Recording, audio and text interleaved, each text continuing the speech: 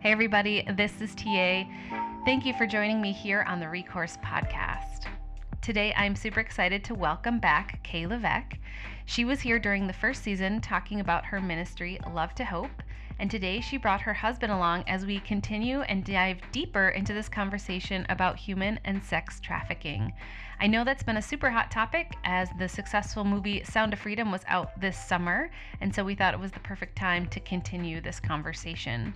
A couple of words of warning. Number one, we do want to let you know that the audio recording didn't turn out as well as we had hoped. However, we did our best in the post edit and really felt that due to the nature of the conversation, I really wanted to make sure to still put this out there. Even though there may be moments that are a little bit harder to hear, I think it's still well worth the listen. And number two, we are talking, quite frankly, about sex trafficking and pornography. So if you need to, please listen with care. All right. Well, I hope you enjoyed this conversation with Sean and Kay. All right. Well, we're going to get started, and I'm so excited to welcome back Kay. You were on the show last year, but this time you have a special guest. Do you want to introduce yourself and who's with you? Well, my better half. This is my husband, Sean. Yay. And it's just always such an honor that God allows us to do ministry together. We serve at Youth for Christ. And we've been running Love2Hope now since we founded it in 2016. Very cool. And what does this year look like different from last year for you guys? What's new? What's been going on? Well, personally, let's see. We've got almost 20-year-old son who had a first year of college and then spent some time doing some camp counseling. So got a daughter who started PSEO, which is dual enrollment, where you can take college courses while you're in high school. So she launched that. Our youngest son is entering high school. So lots of transition as far as personal. Ministry-wise, just growth. I would say growth has been what's been going on. I'd agree with that. Mm-hmm. Yeah, for sure. Both in Youth for Christ and in Love2Hope. Yeah, I think that's awesome. And so growth on college campus and mostly just on college campuses, or are you seeing it also within your churches? Where do you think you're seeing all that growth? Yeah, well, with Youth for Christ, God just keeps opening doors for us to reach more kids with the gospel. So that's really awesome. exciting. Mm-hmm. That is always my prayer. How can we reach more kids? In hopes that we can prevent more kids from being caught up in this and trafficking. There's great synergy with Youth for Christ and Love2Hope in that. We feel like it's some of the best preventative work out there, loving on kids, giving them hope, and reminding them whose they are, not just who they are. And then with Love2Hope, obviously the movie that came out, we got quite a few requests in our inbox for questions and speaking. But even before that, this year, it just seems like more people are seeking information, which is a delight to be able to provide that. So as he opens doors, we just continue to walk through them, and it's been good. I think that's fantastic. Now, the last time, Kay, when you and I had this conversation and you kind of shared about how your ministry kind of came into evolution, you had talked about that it kind of came through you. You were kind of the first in the family you were watching a documentary, if I remember correctly, and you were getting into that. So Sean, tell me about what was that like for you to hear what your wife had experienced and then step into that space with her? I want to hear it from your perspective. Yeah, well, for me, I was a little hesitant at first, but I would come home from work each day and she would share with me what she's learning, which wasn't all that fun to listen to. But, because God puts righteous anger in us, you can't hear about those things and not do something about it. And so I was a little slower into it, but it was when I read a book by Linda Smith from Shared Hope International. What's the name of the book? From Congress to Brothel. Yeah, From Congress to Brothel. That in it she was talking about a trip that she had taken over to India, and she was explaining what she saw, and it was like a big warehouse district in this particular was a brothel, and it was a brothel of children. And whenever there was a new virgin child, the line was around the block, and she would say, girls as young as 5 years old. And that when I read that, it sparked something in me to do more. And I think from there, God just kept giving us more opportunities to talk about it together, but then Sure. also learn more about it and get involved in our community with the organizations that we're doing the work. So I blame it all on her still, but it's been a fun ride. It's been a fun ride. You know, whenever you uh, are reminded that you're right where God wants you, you're within His will. There's peace that comes there, as hard as it can be Sure. sometimes. There's just that peace that surpasses understanding, and it's super encouraging and rewarding. Yeah. Well, I want to kind of get into the meat of this because I think one of the big things that after Kay, you and I chatted, we had spent a lot of time in the first podcast talking about your ministry, which is fantastic.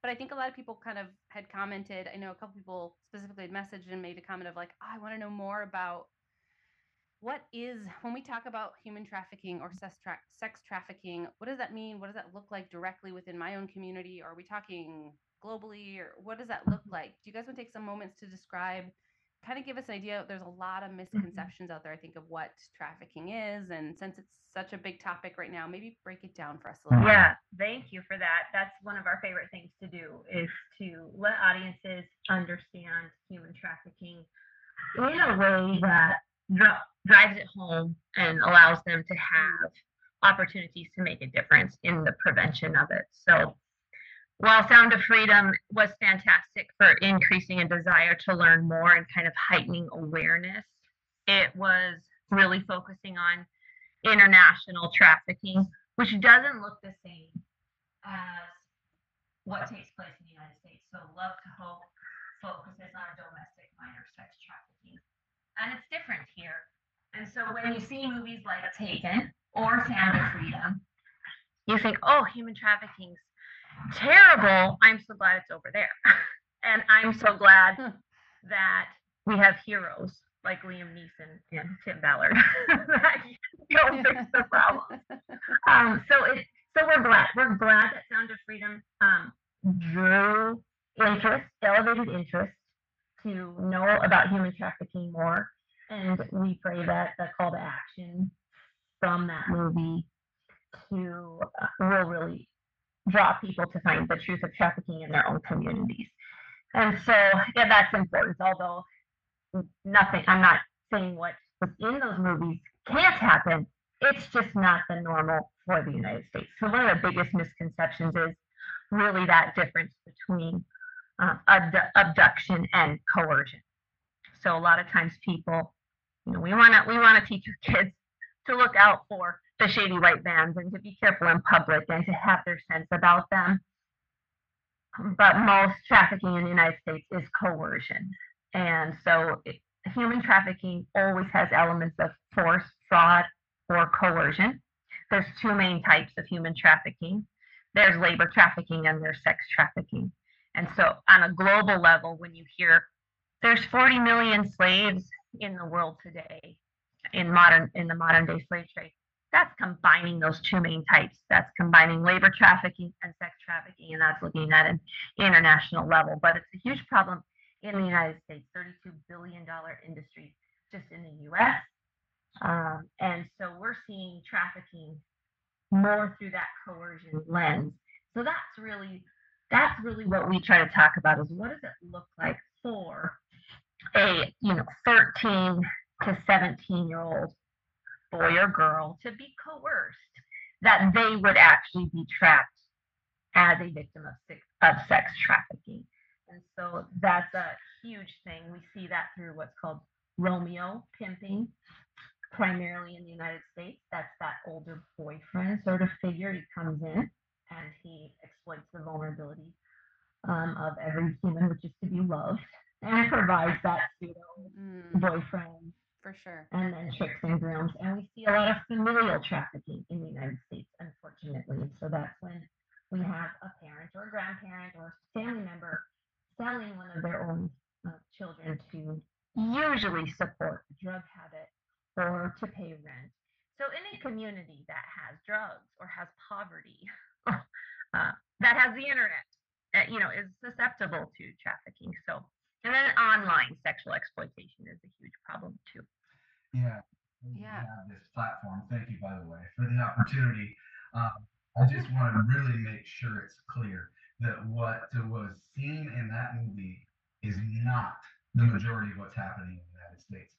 And I just want to make sure anyone that hears this podcast walks away knowing for a fact that what they saw is not what's happening in the U.S. The majority of it. Now, sure, kids do get involved and they're taken in, but it's rare. What Kate said is what happens. So what they saw and what is happening here in the U.S. are two very different things. If they can remember that and then choose to take that step to learn more about what's happening in their own community, like Kate just mentioned, I thought their eyes will be open and they'll be able to find some really great pathways of engagement.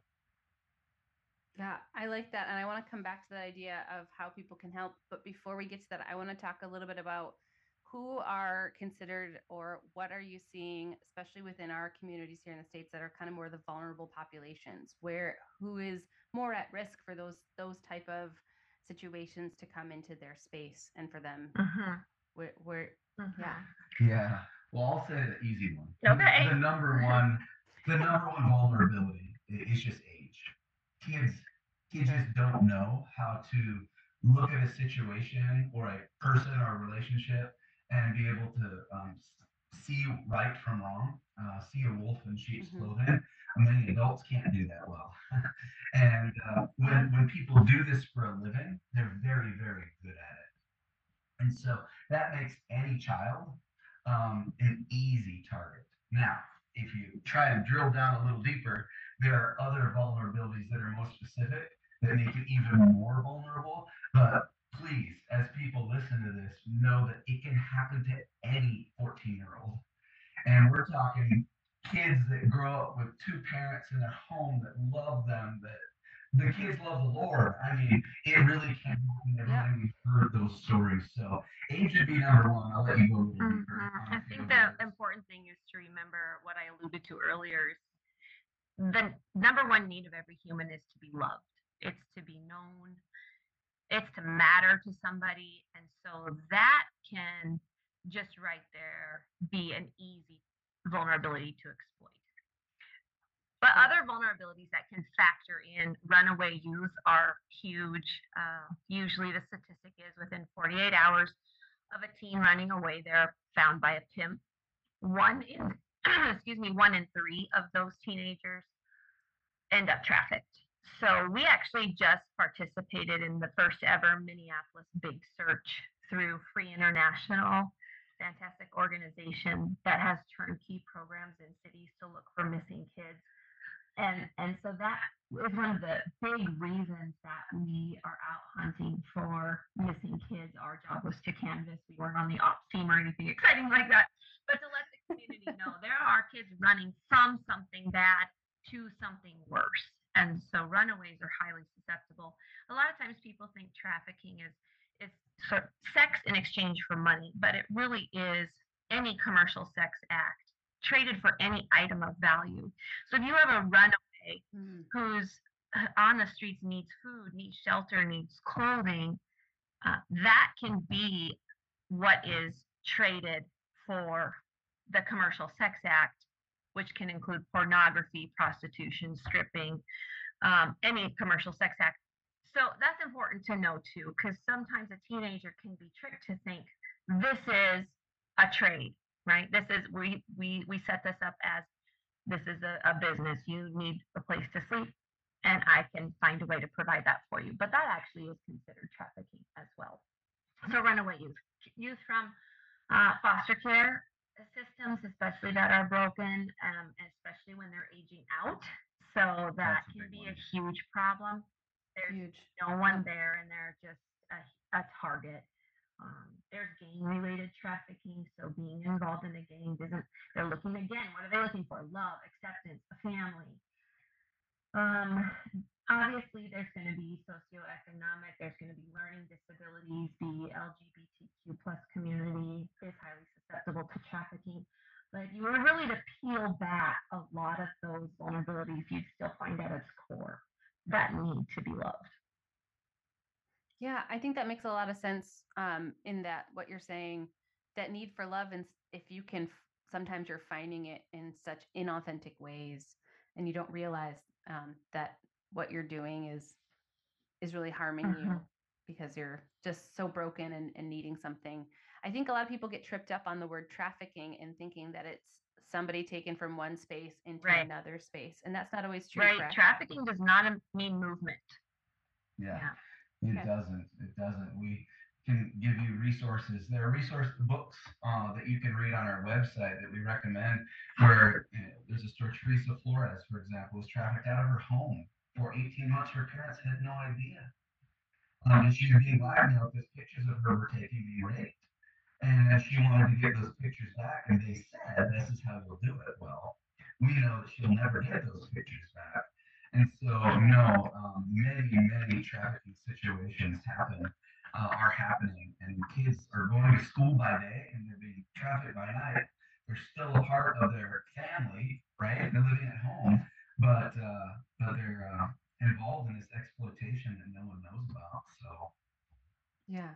And I'd say that's the more scary piece, because I think we all have a pretty good idea, like you said, the movie Taken or Sound of Freedom, where there was like a physical movement of somebody and they're missing and somebody's looking for them, versus a vulnerable teen that maybe decides to leave home, or even being at home is choosing to do something or has been coerced into something.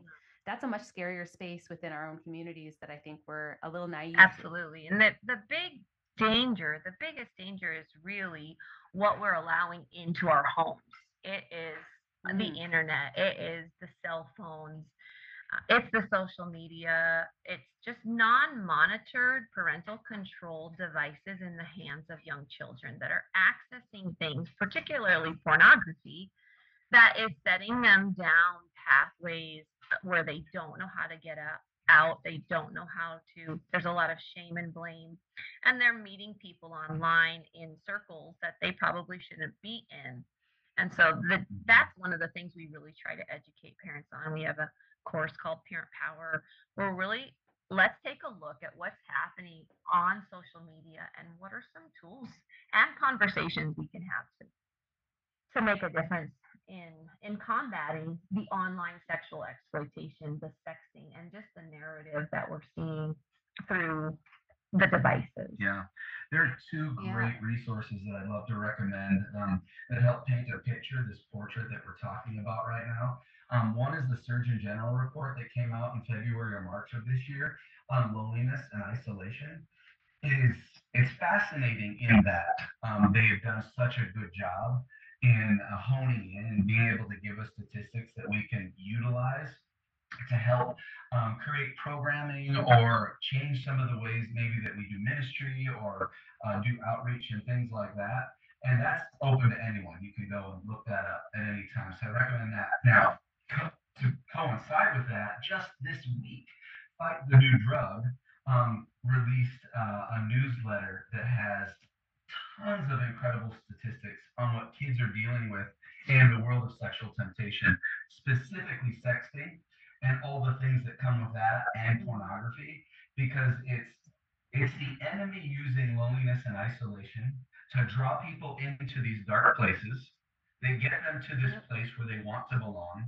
They're willing to send a nude picture of themselves, and then they're caught up and they have no idea how to get out of it. They're trapped. Right. So Right. And then those kids don't have the frontal cortex, or they don't have the emotional capacity to make, wise decisions on how to get themselves back out, or to involve adults, or safe spaces. Sometimes some kids don't feel that they always have a safe space to help them out of those scenarios. I was going to ask, what have you seen changing in the world of within our communities? And just even as you're talking, I'm going, I know the obvious answer here is just how social media and how the internet is continuing to erode or allow for so much more access points for kids. I'm assuming that would be your answer. Yeah, absolutely, hands down. The dangers on the internet have been perpetuating. Pornography is really the gateway drug to human trafficking, and it's just easily accessible. And the average age that a young boy sees pornography is 9. So we're not really talking to our kids young enough to explain what happens when you've seen something and you don't know how to process it. So having open communication with our children to let them know you don't have to sit in the shame and this weird, what do you call it, a cocktail mixture of shame and pleasure and all the things, and you don't know how to process that. And so we have to have those conversations. But yeah, definitely online has been perpetuating. Well, I'm sure, and I feel there are so many, and even I'll put myself in that camp, feel very unprepared as a parent to navigate that conversation. That's when you, like, step one is acknowledging that could or has happened. Then what's the next step? How do you process that conversation with a child? And I'd be like, Yeah. Yeah. Again, it's all back to awareness and education. It's about understanding. It likely is at this day and age, not if they're going to come across pornography, but when. And so it's accepting that we can't overly shelter our kids. I think I even said the last time we met that ignorance is safe. So we can't so over shelter them that we assume they haven't seen it from a friend or at a friend's house or even found it themselves. So we have to be mentally prepared for conversation and how we're going to respond if and when that time comes that we find out our kids are caught up in something. And it's not just pornography, but anything that could be believing the lies of this over sexually charged narrative that is just out there and perpetuating so much of this. Yeah, and there's so much emotional damage that happens just from looking at pornography alone. And the science that's coming out that supports that statement is just continual support, validating what many psychologists have thought for years. But you add to that now, there's this different component that we need to be even more worried about. And that's kids are just looking at this at 10, 11, and 12 years old. They want to try it on their brothers and sisters and cousins. And so there's this mutual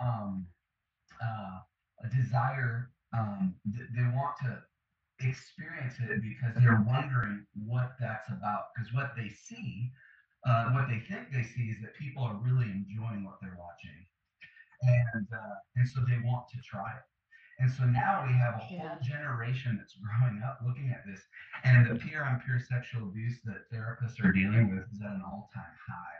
So not only do we need to talk to our kids because we know they've seen it at a young age, very likely, but then we want to protect our kids because I don't know if innocent's the best word. They innocently try and do what they're learning. You know what I mean? Yeah.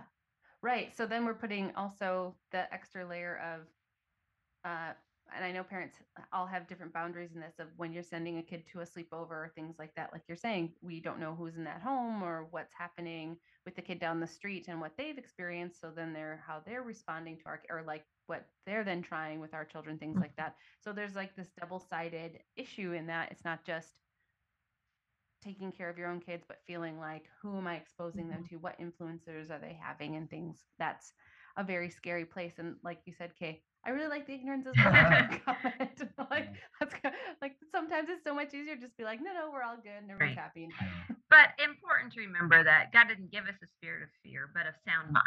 And so it's important that we are processing this through wisdom, education, awareness, but not fear.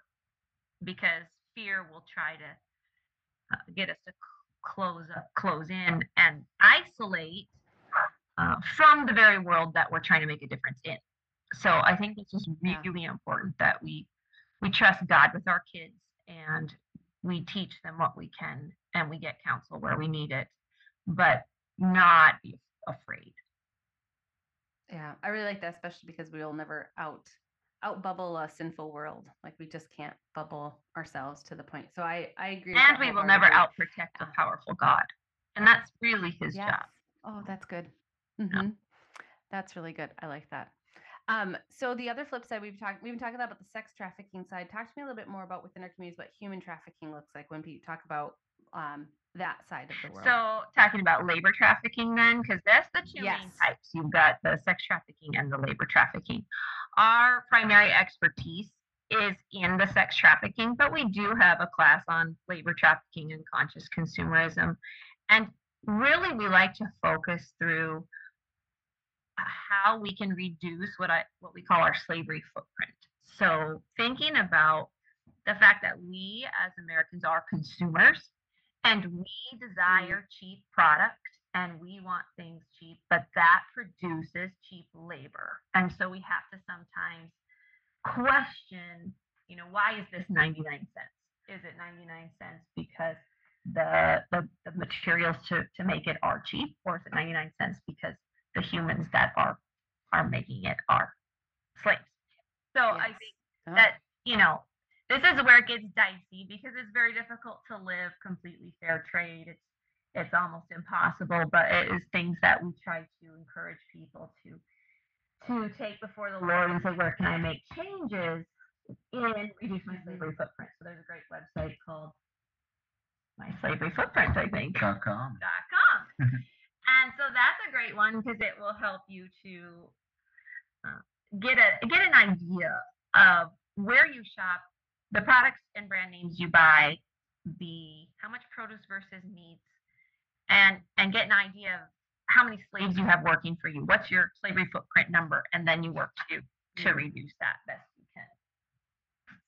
Yeah, no, I like that a lot. I guess I just wanted to put an idea or a thought process of what that means when you talk about labor trafficking and things like that. So I'm assuming, again, it's vulnerable populations that get involved in that.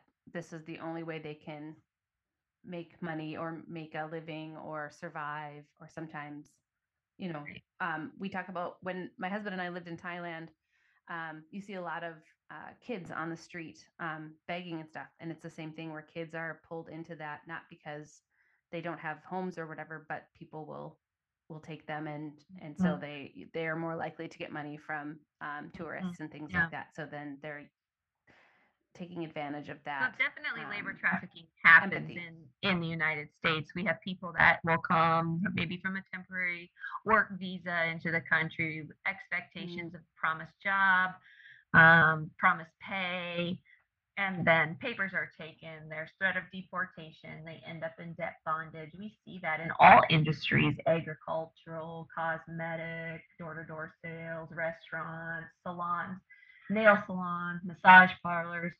So that is happening in the United States when it comes, and there's a lot of ways to be aware of what to look for if you think you're suspecting that somebody is involved in labor trafficking.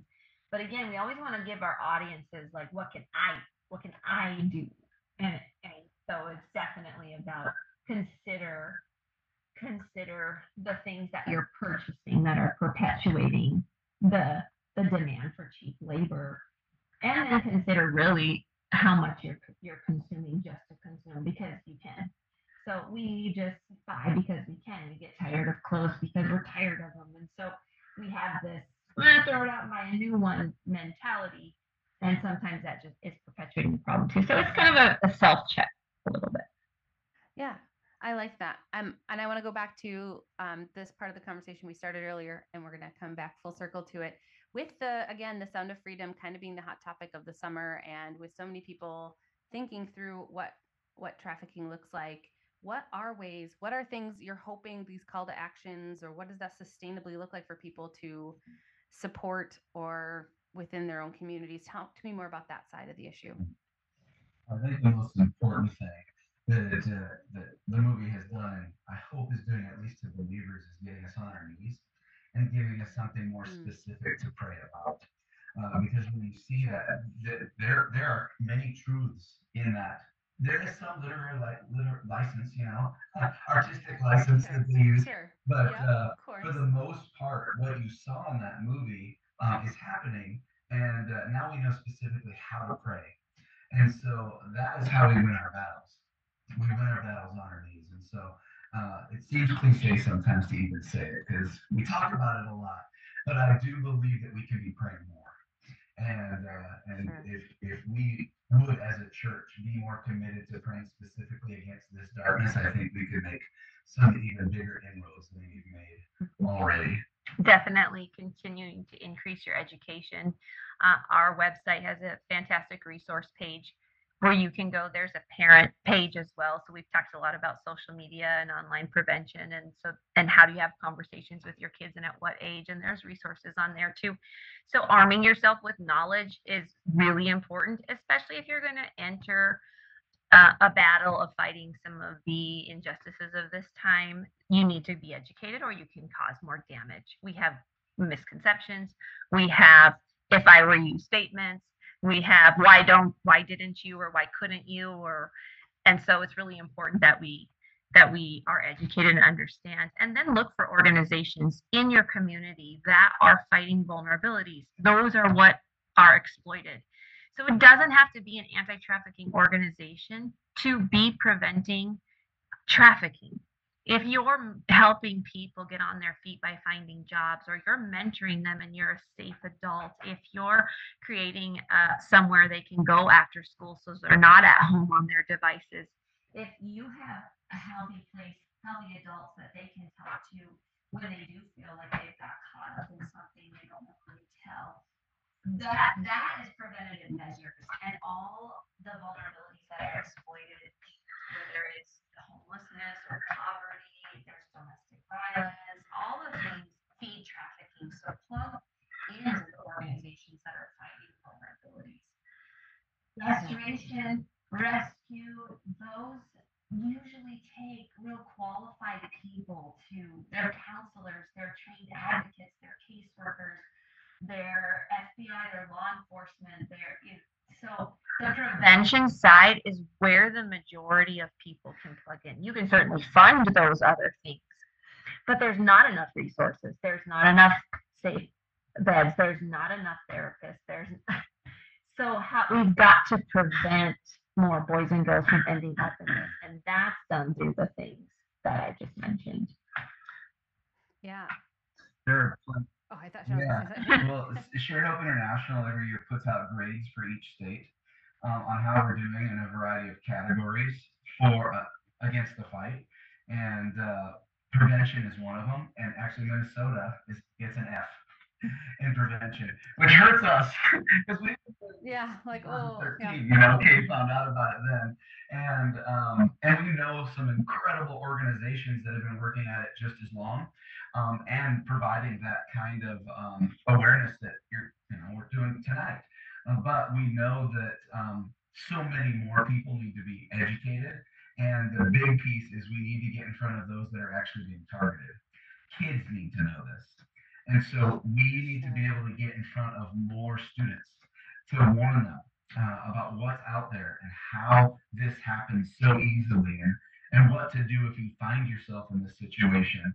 And so that kind of education is key.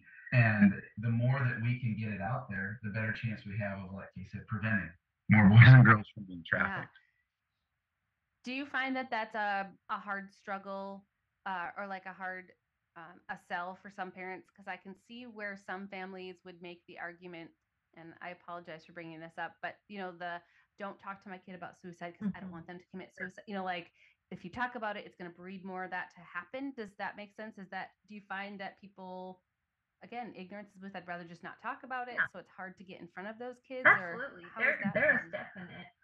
There's definite, I think, pushback sometimes on the content, but it doesn't need to be graphic or sensationalized to be educational, and that you don't have to scare kids to help them understand some of the dangers out there. So I think that statistically, I mean, there was a large thing in the past with DARE that if you go in and you're telling kids don't do drugs, that makes them want to do drugs, and the same thing with don't commit suicide. Well, now I know about suicide.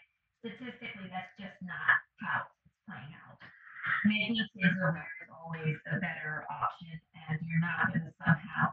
I mean, sin is sin, and Satan is on the prowl, and so he is going to find those vulnerabilities and create the temptations and open the environments, whether or not we've made them aware. So it would be so much better than to educate them and not have them be just completely lambasted. So obviously, every parent knows their kids, so that's why if you're going to have a speaker like us come into your school or to your church youth group, there's going to be some communication about who we are and what we'll say. And that parent can make that choice, but majority will choose to have us speak because they would rather have their kids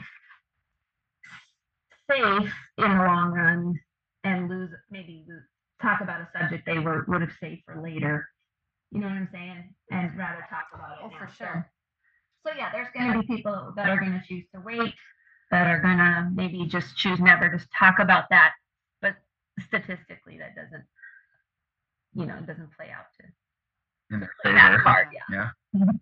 Yeah, I like it in the sense of I'm a selfish person of I think sometimes the messenger really matters. And so sometimes as a parent, I love when other people can pour into my kids because I think they get sick of me saying, like everything. So I think it's so important that when we have adults who we trust to give messages like that to our kids, that's super important. And that's such a valid point.